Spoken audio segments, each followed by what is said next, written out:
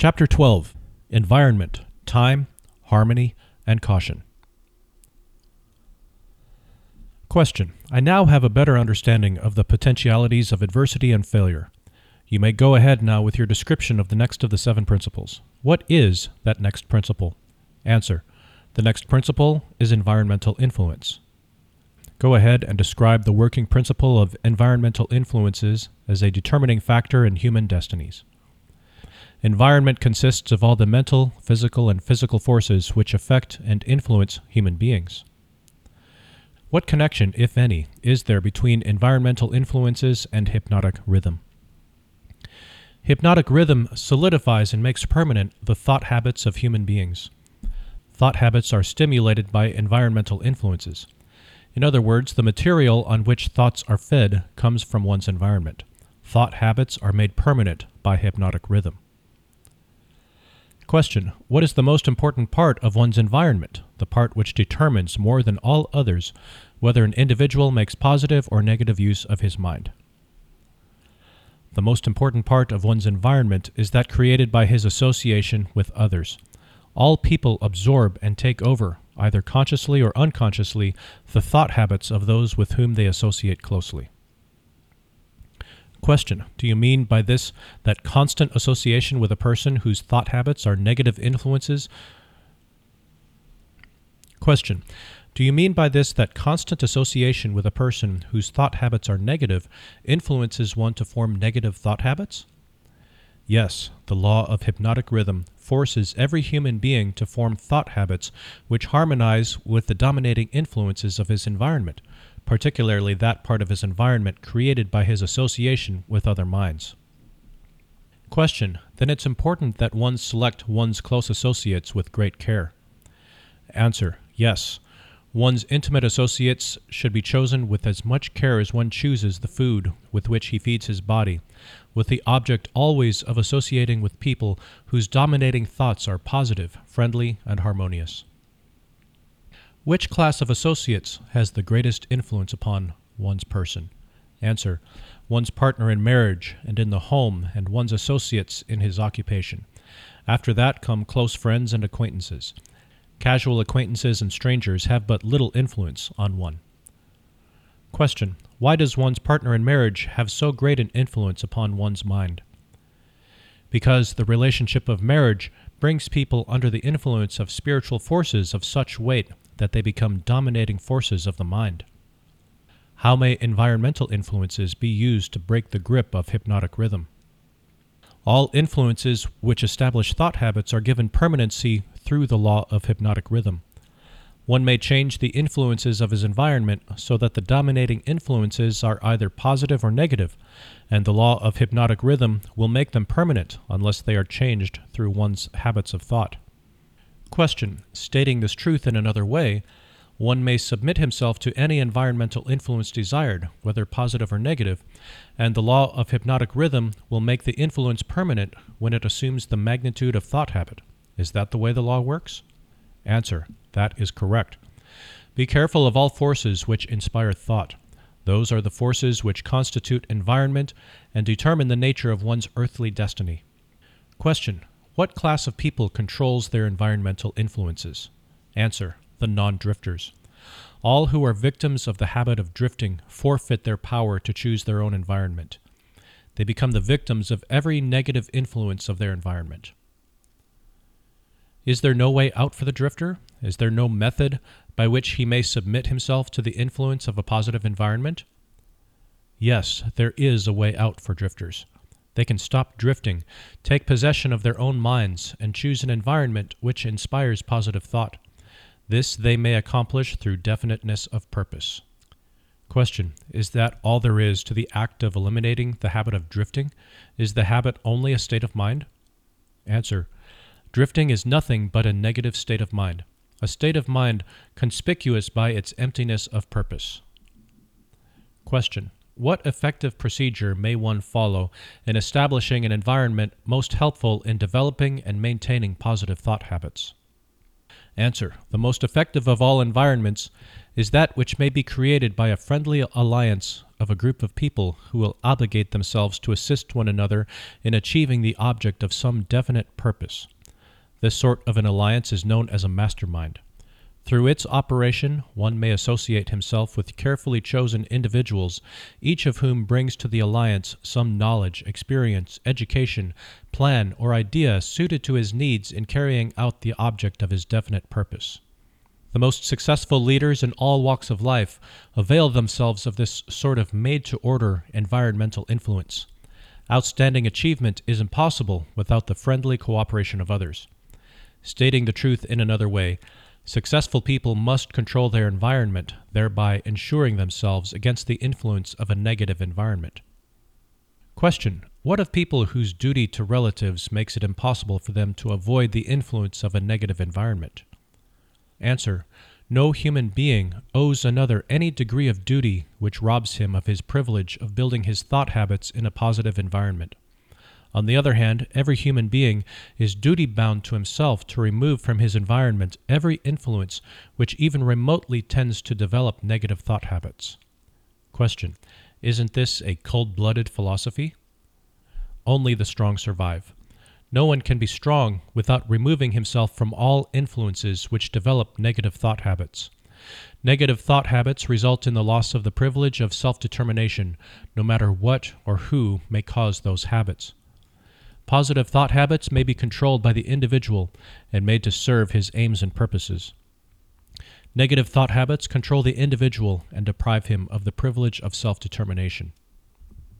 Question: I deduce from all you have said that those who control the environmental influences out of which their thought habits are built are masters of their earthly destinies, and that all others are mastered by earthly destinies. Is that stating the matter correctly? Answer: perfectly stated.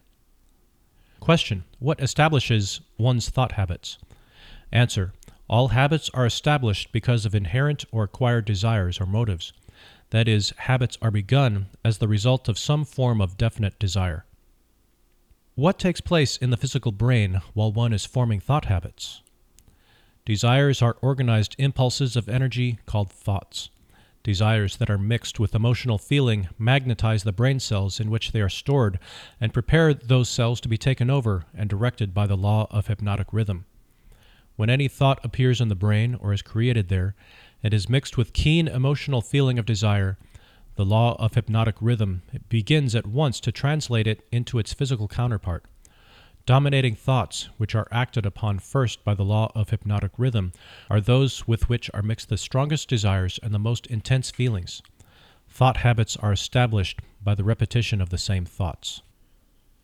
Question: what are the most impelling basic motives or desires which inspire thought action?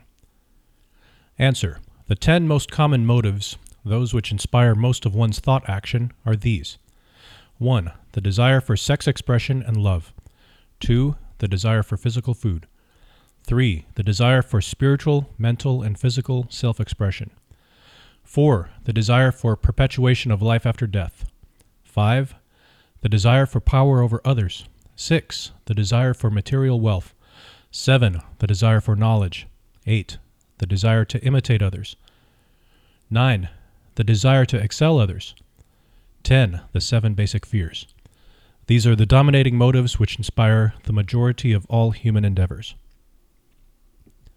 Question: what about the negative desires such as greed, envy, avarice, jealousy, anger? Are these not expressed more often than any of the positive desires? Answer: all negative desires are nothing but frustrations of positive desires. They're inspired by some form of defeat, failure, or neglect by human beings to adapt themselves to nature's laws in a positive way. Question: that's a new slant on the subject of negative thoughts. If I correctly understand what you have said, all negative thoughts are inspired by one's neglect or failure to adapt oneself harmoniously to nature's laws. Is that correct? That is exactly correct. Nature will not tolerate idleness or vacuums of any sort. All space must be, and is, filled with something. Everything in existence, of both a physical and a spiritual nature, must be and is constantly in motion. The human brain is no exception. It was created to receive, organize, specialize, and express the power of thought. When the individual does not use the brain for the expression of positive creative thoughts, nature fills the vacuum by forcing the brain to act upon negative thoughts. There can be no idleness in the brain. Understand this principle and you will come into a new and important understanding of the part environmental influences take in the lives of human beings. You will better understand also how the law of hypnotic rhythm operates, it being the law which keeps everything and everyone constantly moving through some form of expression of either negative or positive principles. Nature is not interested in morals as such. She is not interested in right and wrong. She is not interested in justice and injustice. She is interested only in forcing everything to express action according to its nature. Question. That's an enlightening interpretation of nature's ways. To whom may I turn for corroboration of your claims? Answer. To men of science, to the philosophers, to all accurate thinkers, lastly to the physical manifestations of nature herself. Nature has no such thing as dead matter. Every atom of matter is constantly in a state of motion. All energy is constantly in motion. There are no dead voids anywhere. Time and space are literally manifestations of motion of such swiftness that it cannot be measured by human beings. Question. Alas, one is forced to the conclusion from what you say that the sources of dependable knowledge are shockingly limited. Answer. The developed sources of knowledge are limited.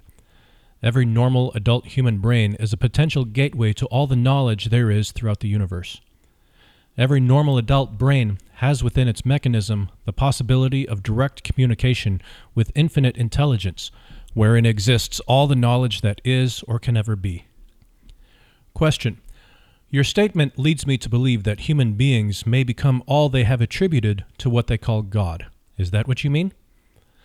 Answer. Through the law of evolution, the human brain is being perfected to communicate at will with infinite intelligence.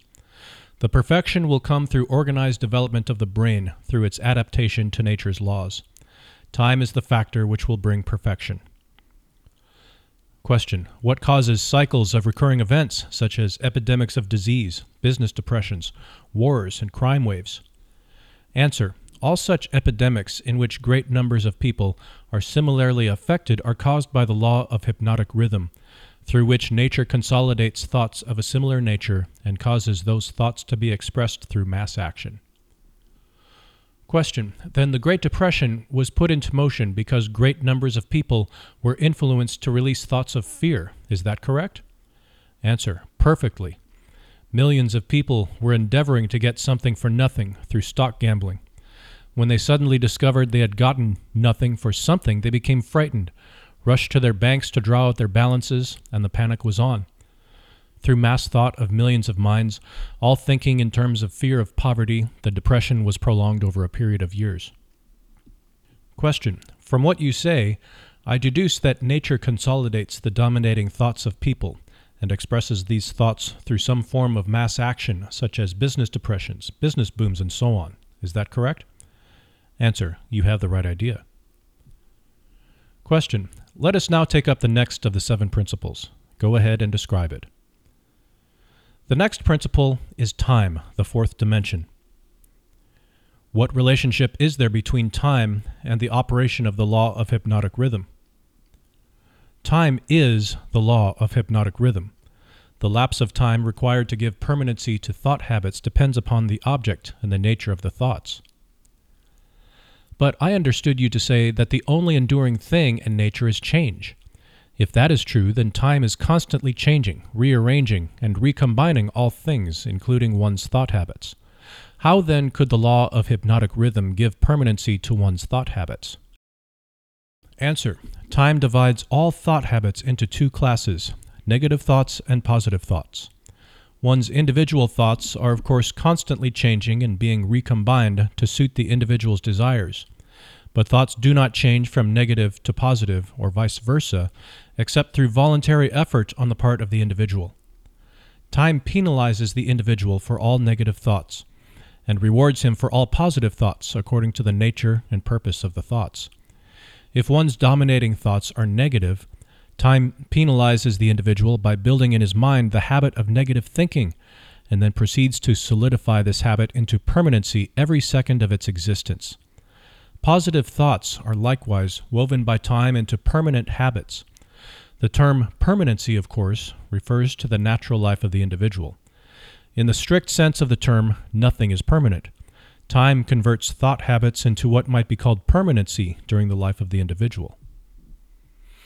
Question. Now I have a better understanding of how time works. What other characteristics has time in connection with the earthly destiny of human beings? Time is nature's seasoning influence through which human experience may be ripened into wisdom. People are not born with wisdom, but they are born with the capacity to think, and they may, through the lapse of time, think their way into wisdom. Do youths ever possess wisdom? Only in very elementary matters. Wisdom comes only through the lapse of time. It cannot be inherited, and it cannot be imparted from one person to another except through the lapse of time. Does the lapse of time force an individual to acquire wisdom? No. Wisdom comes only to non-drifters who form positive thought habits as a dominating force in their lives. Drifters and those whose dominating thoughts are negative never acquire wisdom except of a very elementary nature. From what you say, I infer that time is the friend of the person who trains his mind to follow positive thought habits and the enemy of the person who drifts into negative thought habits. Is that correct? That is precisely true. All people can be classified as drifters and non-drifters. Drifters are always at the mercy of the non-drifters, and time makes this relationship permanent. Do you mean that if I drift along through life without definite aim or purpose, the non-drifter may become my master, and time only serves to give the non-drifter a stronger and more permanent grip upon me? That is stating the truth exactly. What is wisdom? Wisdom is the ability to relate yourself to nature's laws so as to make them serve you, and the ability to relate yourself to other people so as to gain their harmonious, willing cooperation in helping you to make life yield whatever you demand of it. Then accumulated knowledge is not wisdom? Great heavens, no. If knowledge were wisdom, the achievements of science would not have been converted into implements of destruction. What is needed to convert knowledge into wisdom? Time, plus the desire for wisdom. Wisdom is never thrust upon one. It is acquired, if at all, by positive thinking through voluntary effort. Is it safe for all people to have knowledge? It is never safe for anyone to have extensive knowledge without wisdom. What is the age at which most people who acquire wisdom begin to acquire it? The majority of people who acquire wisdom do so after they've passed the age of 40. Prior to that time, the majority of people are too busy gathering knowledge and organizing it into plans to spend any effort seeking wisdom.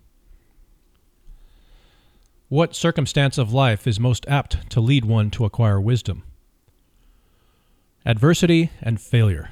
These are nature's universal languages through which she imparts wisdom to those who are ready to receive it. Do adversity and failure always bring wisdom? No, only to those who are ready for wisdom and have voluntarily sought it. What determines one's readiness to receive wisdom? Time and the nature of one's thought habits. Is newly acquired knowledge the same as time-tested knowledge? No, knowledge tested through the lapse of time always is superior to that which has been newly acquired. Time gives to knowledge definiteness in both quality and quantity, and dependability. One never can be sure of knowledge that has not been tested. What is dependable knowledge? It is knowledge which harmonizes with natural law, which means that it is based upon positive thought. Does time modify and alter the values of knowledge? Yes, time modifies and alters all values. That which is accurate knowledge today may become null and void tomorrow because of time's rearrangement of facts and values. Time modifies all human relationships for better or for worse, depending upon the policy through which people relate themselves to one another. In the realm of thought, there is a time when it is proper to sow the seeds of thought, and there is a proper time to reap the harvest of those thoughts, the same as there is a time to sow and a time to reap from the soil of the earth. Without the proper measurement of time between the sowing and the reaping, nature modifies or withholds the rewards of the sowing. Question. Go ahead now and describe the last two of the 7 principles. The next principle is harmony. Throughout nature, one may find evidences that all natural law moves in an orderly manner through the law of harmony. Through the operation of this law, nature forces everything within the range of a given environment to become harmoniously related. Understand this truth, and you will catch a new and a more intriguing vision of the power of environment. You will understand why association with negative minds is fatal to those seeking self-determination. Do you mean that nature voluntarily forces human beings to harmonize with the influences of their environment? Yes, that is true. The law of hypnotic rhythm forces upon every living thing the dominating influences of the environment in which it exists. If nature forces human beings to take on the nature of the environment in which they live, what means of escape are available to people who find themselves in an environment of poverty and failure but desire to escape? They must change their environment or remain poverty-stricken. Nature permits no one to escape the influences of his environment. However, nature, in her abundance of wisdom, has given to every normal human being the privilege of establishing his own mental, spiritual, and physical environment, but once he establishes it, he must become a part of it. This is the inexorable working of the law of harmony. Question. In a business association, for example, who establishes the dominating influence that determines the rhythm of the environment? Answer. The individual or individuals who think and act with definiteness of purpose. Is it as simple as that? Yes, definiteness of purpose is the starting point from which an individual may establish his own environment. I do not seem to follow your reasoning. The entire world is torn with warfare and business depressions and other forms of strife which represent just about everything except harmony. Nature does not seem to be forcing people to harmonize with one another. How do you explain this inconsistency? There is no inconsistency. The dominating influences of the world are, as you say, negative. Very well, nature is forcing human beings to harmonize with the dominating influences of the world environment. Manifestations of harmony may be either positive or negative. For example, a group of men in prison may, and they generally do, think and act in a negative manner, but nature sees to it that the dominating influence of the prison is impressed upon every individual in it. A group of poverty-stricken people in a tenement house may fight among themselves and apparently resist all forms of harmony, but nature forces each of them to become a part of the dominating influence of the house in which they live. Harmony, in the sense it is here used, means that nature relates everything throughout the universe to every other thing of a similar nature. Negative influences are forced into association with one another, no matter where they may be. Positive influences are just as definitely forced into association with one another. Question. I am beginning to see why successful business leaders are so careful in the choice of their business associates. Men who succeed in any calling usually establish their own environment by surrounding themselves with people who think and act in terms of success. Is that the idea? That is the idea exactly. Observe with profit that the one thing all successful men insist upon is harmony among their business associates. Another trait of successful people is that they move with definiteness of purpose and insist upon their associates doing the same. Understand these two truths, and you understand the major difference between a Henry Ford and a day laborer. Question. Now tell me about the last of the 7 principles. The last principle is caution. Next to the habit of drifting, the most dangerous human trait is the lack of caution. People drift into all sorts of hazardous circumstances because they do not exercise caution by planning the moves they make. The drifter always moves without exercising caution. He acts first and thinks later, if at all. He does not choose his friends. He drifts along and allows people to attach themselves to him on their own terms. He does not choose an occupation. He drifts through school and is glad to get the first job that will give him food and clothing. He invites people to cheat him at trade by neglecting to inform himself of the rules of trade. He invites illness by neglecting to inform himself of the rules of sound health. He invites poverty by neglecting to protect himself against the environmental influences of the poverty-stricken. He invites failure at every step he takes by neglecting to exercise the caution to observe what causes people to fail. He invites fear in all its forms by his lack of caution in examining the causes of fear. He fails in marriage because he neglects to use caution in his choice of a mate, and he uses still less caution in his methods of relating himself to her after marriage. He loses his friends or converts them into enemies by his lack of caution in relating himself to them on the proper basis.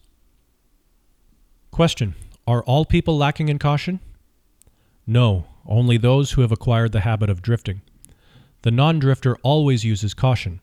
He carefully thinks his plans through before he begins them. He makes allowances for the human frailties of his associates and plans ahead to bridge them. If he sends a messenger on an important mission, he sends someone else to make sure the messenger does not neglect his mission. Then he checks on both of them to be sure his wishes have been fulfilled. He takes nothing for granted where caution provides a way to ensure his success. Isn't overcaution as detrimental as lack of caution? There is no such thing as overcaution. What you call overcaution is an expression of fear. Fear and caution are two entirely different things. Don't people mistake fear for overcaution? Yes, that does sometimes happen, but the majority of people create for themselves far more disastrous hazards by total lack of the habit of caution than by overcaution. In what way may caution be used most advantageously? In the selection of one's associates and in one's method of relating oneself to associates. The reason for this is obvious. One's associates constitute the most important part of one's environment, and environmental influences determine whether one forms the habit of drifting or becomes a non-drifter. The person who exercises due caution in the choice of associates never allows himself to be closely associated with any person who does not bring to him, through the association, some definite mental, spiritual, or economic benefit. Question: isn't that method of choosing associates selfish? No, it is sensible and leads to self-determination. It is the desire of every normal person to find material success and happiness. Nothing contributes more to one's success and happiness than carefully chosen associates. Caution in the selection of associates becomes, therefore, the duty of every person who wishes to become happy and successful. The drifter allows his closest associates to attach themselves to him on their own terms. The non-drifter carefully selects his associates and allows no one to become closely associated with him unless that person contributes some form of helpful influence or bestows some definite benefit. Question: it never occurred to me that caution in the selection of friends had so definite a bearing on one's success or failure. Do all successful people exercise caution in the selection of all their associates, whether in business, social, or professional relationships? Without the exercise of caution in the choice of all associates, no one may be certain of success in any calling. On the other hand, lack of exercise of caution brings almost certain defeat in whatever one undertakes.